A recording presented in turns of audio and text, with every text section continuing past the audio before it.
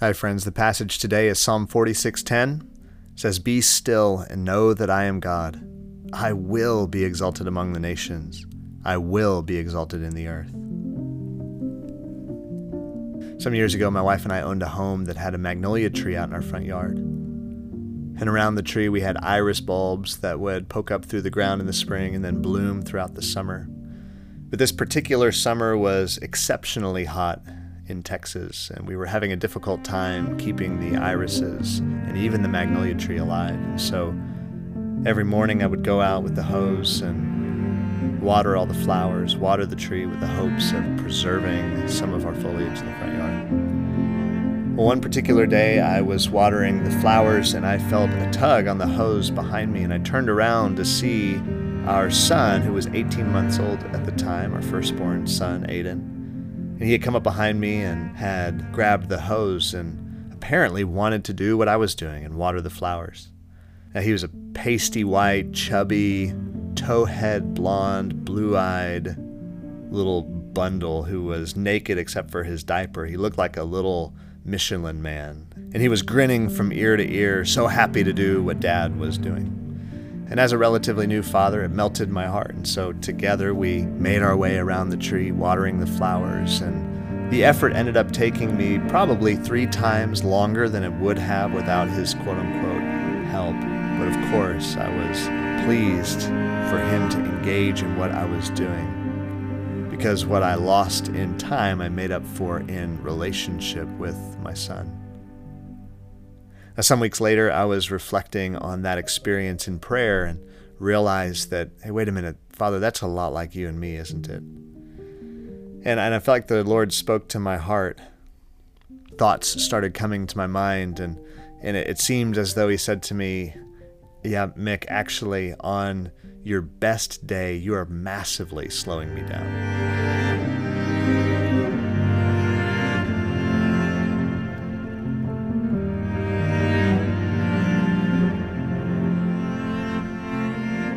And I felt like He went on, but even though I don't need you involved in my work, I want you. In the same way that you gave up efficiency by including your son in your work, and by giving up efficiency gained fellowship, it's the same way with you and me. That I give up efficiency by inviting you into what I am doing because I gain fellowship. I don't need you, but I want you.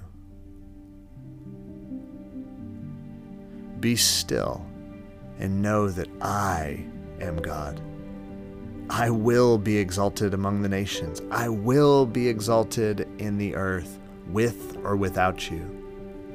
But I am inviting you into what I'm doing because it's in that place that you will best get to know my heart, best get to know my mind.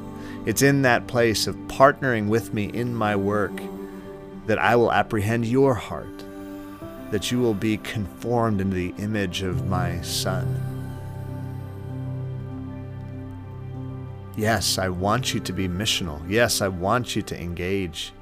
Yes, I want you to participate with me in engaging the poor, in spreading the gospel, in being a creative, innovative co-laborer with me in the garden of this world. But you are not Atlas. You're not made to carry the weight of the world on your shoulders. Be still and know that I am God, not you. You weren't made to shoulder the weight of your entire family, this dysfunctional extended family. You weren't made to shoulder the weight of this multinational corporation. You weren't made to shoulder the weight of the nonprofit. You weren't made to shoulder the weight of the chronic illness. Be still and know that I am God. I'm doing a work. I will be exalted among the nations. The glory of God will cover the earth as the waters cover the seas. That has been spoken as clearly and authoritatively as let there be light, and there was light. There is a trajectory, there is a narrative that has already been written, and you've been invited into it. But never forget, the invitation into my work is not as a pawn. It's not to use you up. Jesus didn't use people to accomplish tasks. He used tasks to develop people. He used opportunities to involve them in what he was doing, to participate with him, to grow in fellowship and in character. Father, may we today be still. May there be an inner stillness that is content with silence.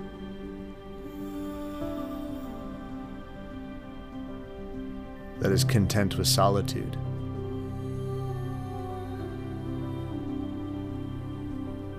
That creates space for listening. That's okay to move a little bit more slowly because we've offloaded the expectation of productivity.